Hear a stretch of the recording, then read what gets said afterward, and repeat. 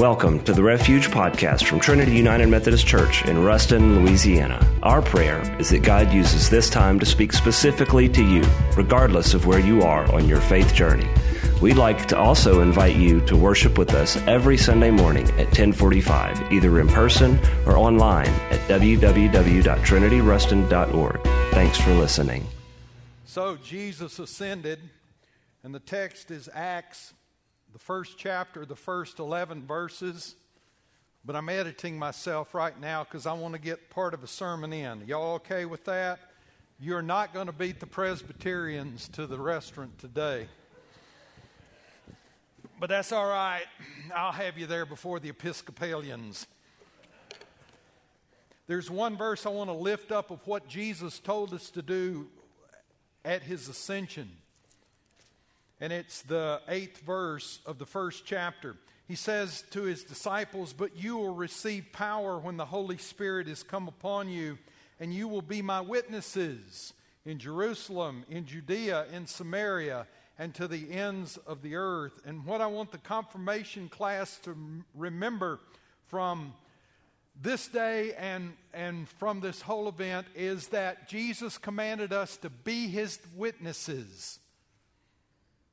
To be his witnesses. This has been a day filled with memories, watching these young people being confirmed, and you saw Luke Madden standing in the back, and I confirmed Luke Madden ages ago, and do not look at the picture Luke Madden has of me leading a junior high camp. Don't seek him out.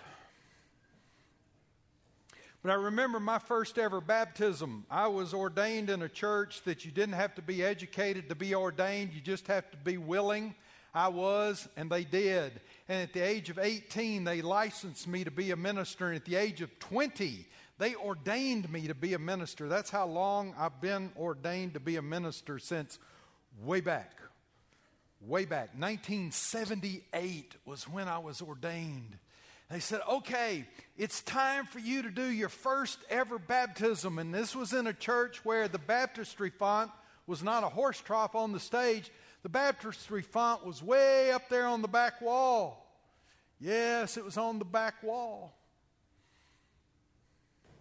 Had a 100-watt light bulb shining down on it. Had curtains. And when it came time for the baptism, they turned on the 100-watt light bulb. They turned off the lights in the sanctuary. And at the appropriate moment, the deacon pulled the curtains.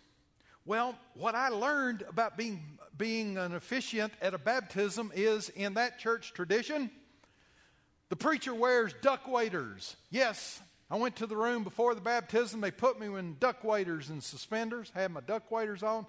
They put the white baptismal gown on me, and I sloshed into the water. It's the first time I'd ever been in duck waders. And they did tell me, though, the water is heated, but if you smell electrical wiring burning, don't go in the water. So I took one step, did the sniff, got in the waters, and I am in the waters. Choir sings its song right before the baptism. Now the choir is stacked all the way up to the top of the baptismal clear glass wall. And the tenors were on the top row. And the two sopranos that warbled, they sang one octave above the score. You know, every church choir has got one. And they've got kind of the scream to worship going. They had done their song. Deacon pulls the curtains, and there I stand. The only bulb in the church, 100 watts, shining above me. And the choir microphone pointed at me. And I grab the water, and I take a little in my hand, and I pour it out, and I say, just like Philip and the Ethiopian eunuch long ago, where the Ethiopian eunuch asked Philip, "See, here is water. What doth hinder me from being baptized?" And Philip said, "If thou believest in all thy heart, thou mayest." And I gave the signal. This is the signal to come be baptized. And there at the top stood Henry Dale and the deacon.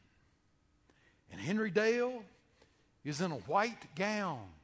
And Henry Dale starts down into the water, And I should have known by watching him come into the water why they were letting me baptize Henry Dale as my first baptism. Because Henry Dale was terrified of water. Now, in that church tradition, they don't sit you down in a trough. You are about this high in the baptismal waters. Henry Dale got to about the second step, and I had my hand out, and I kind of grabbed Henry Dale, and I led him forcefully to the side wall, to the secret box that's on the side wall. Congregation's out here, deacons out here. This is a solid wall, and down against the solid wall is the secret box. And the secret box is so you can put your feet in there, so when the preacher pulls you back, your feet don't float up. Because if your feet float up during baptism, you go to hell. You don't understand. I came from a church where the Greek word baptizo means hold them under until they bubble. And that's what baptizo means. Hold them under until they bubble. And I plan to. So here comes Henry Dale over here. He's got his feet in the secret place. And I said, Henry Dale, grab your nose. So he's got his nose grabbed. And I told him what I was going to do. I said, Henry Dale, in obedience to the Lord and upon your profession of faith in Jesus Christ, I baptize you in the name of the Father and the Son and the Holy Spirit. I'm going to put my hand on the back of your neck, put my other hand here, and I'm going to put you down on the water. I'm going to say, planted in the likeness of his death, raised in the likeness of his resurrection. Jesus, when he baptized, went up straightway out of the water. Good Lord, it's 1978, and I still remember the ritual. Get Henry Dale here, get the word said, get my hand here, take Henry Dale down. Here we go. Henry Dale's being baptized, and about halfway through the baptism, I don't know why he did it. Yes, I do. He slid this leg out. Henry Dale has now assumed the scissors position. You cannot get anybody completely under the water in the scissors position. You can take him from about right here, and I'm thinking, this dude's eternal security is on the line here. Jesus wants him all the way under the water, but he wasn't moving. He was, and I don't know why I did what I did next. But I got him like this, and I got him like this, and I've got him halfway bent over, and he isn't going any further. And I've looked down, I know why he isn't going any further.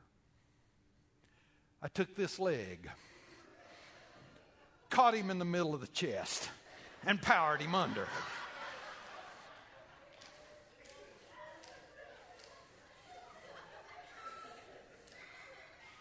I made a couple of discoveries. The water right above the choir was an inch from the top of that glass, had now sloshed over. The choir is greatly offended that I've treated them like Methodists and I've sprinkled them. They are not happy. The other thing, y'all, duck waders keep the water on the outside. But when you've bent down like that, the water goes inside.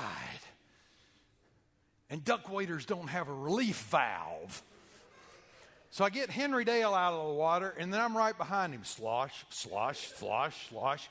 The deacon takes me to the preacher unrobing room, and I've got my suit pants on under the waders because I was supposed to go out and pronounce the benediction after the baptism. Deacon does not know that I brought half the baptistry font to the sacred room with me until I let go of the suspender part, and the waders go down and the water goes out.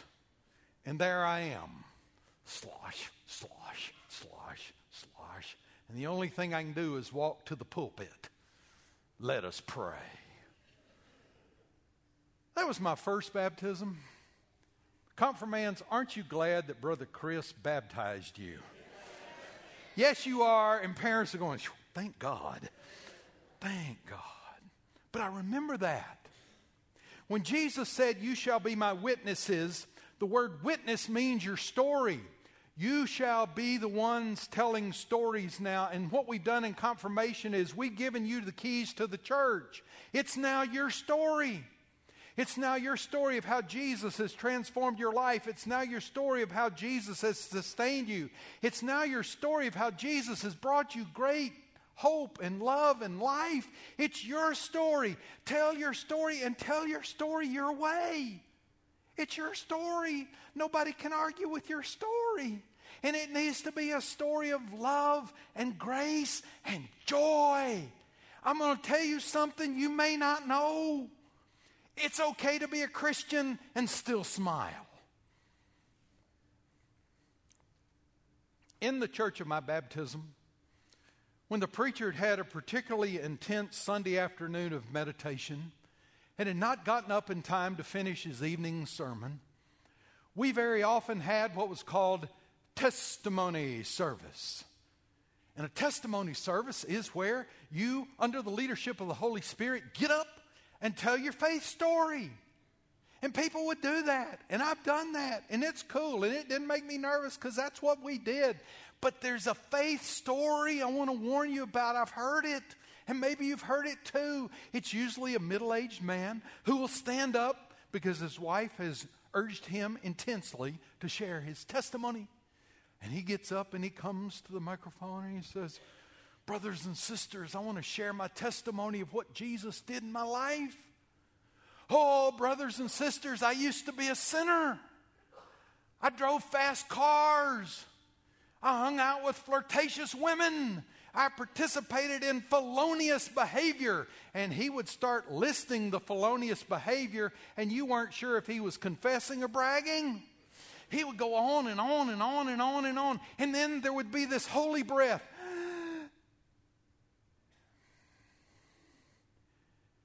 And then I met Jesus. And I don't do those things anymore. And if you meet Jesus, you can be just like me. Who would want to, dude? Because you've become a Christian, it doesn't mean you sacrificed your joy. It doesn't mean you sacrificed your smile. It doesn't mean you sacrificed your sense of humor. So, boys and girls, young men and women, share with joy the story of what Christ has done with you. Share with joy the story of the church. Share with joy what you're discovering. It's yours. It's your story. It's your witness. It's your testimony. Remember that. Remember that. The other thing I want you to remember is this year for confirmation, we're going to redo the confirmation room. We're going to invite you to see it because you're a part of the brand newness of the confirmation room. We've had crosses made for the confirmation class. These are unique, and these are theirs. But here's the deal about these crosses. They're going to go on the wall in the confirmation room, and your name's going to be right beside your cross. And the crosses are going to hang in the confirmation room as a reminder for us to pray for you.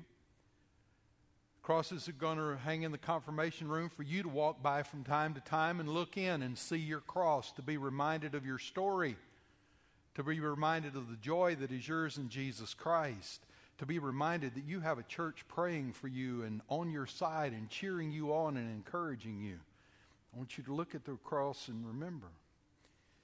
And then, I think I did the math, when you graduate from high school, are you the class of 2027? Yeah, some of the moms are going, that's way too much math for us. When you graduate from high school, we're going to take the crosses down, and on your senior Sunday, we're going to give them to you. So you can take them to college, or you can take them to wherever life takes you, to be reminded that Trinity United Methodist Church has been praying for you, believing in you, serving you, and nurturing you. Young people, Jesus, when he ascended, told the church, you are my witnesses now. Go tell your story. Tell it in Jerusalem, Judea, Samaria. Start at home, then the next place you go, then the next place you go. Tell your story. And I want you to remember to tell your story. It's your story. It's a powerful story. Tell it. And congregation, I want you to remember your baptism. See, we didn't get to do that at the beginning of the year when we usually do. We were worried, so we didn't do it. But today, since we baptized, and since I've told the Henry Dale baptism story, and since you're thankful I didn't baptize you, I want you to come remember your baptism. You may be like me in this shoebox. Let me have my shoebox for a second. I started with the shoebox because when I was baptized, I was a football player. I was 16 years old. And my preacher, who was about 3 years older than dirt and about this big around, was baptizing me. And you know what? I thought that old man's not going to be able to get me out of the water. So Brother Van put me back down into the water of life. And when I was fully under, you know what I did? I slid a foot out so I could push myself back up. I helped my preacher baptize me. Some of you were baptized in this church. Some of you don't remember your baptism, but your parents promised something, that they would keep you under the ministry and guidance of the church until you, by the power of God, will accept for yourself the gift of salvation and be confirmed as a full and responsible member of Christ's holy church. So this morning, baptistry, the baptismal font, is filled with water. And I want you, as you're comfortable while we're singing our last song, to come touch the water. You may want to touch your forehead. I found out I've got a whole lot of folks that were touching their foreheads and making the sign of the cross this morning. That's cool too. It's for you to remember your baptism and to remember you have a story. Yes, you have a story. It's to remind you that you're His witnesses to tell your story. So as we stand and as we sing, I invite you to come and remember your baptism. Thanks for listening to the Refuge Podcast. To find out more about the Refuge and Trinity, visit us online at www.trinityruston.org.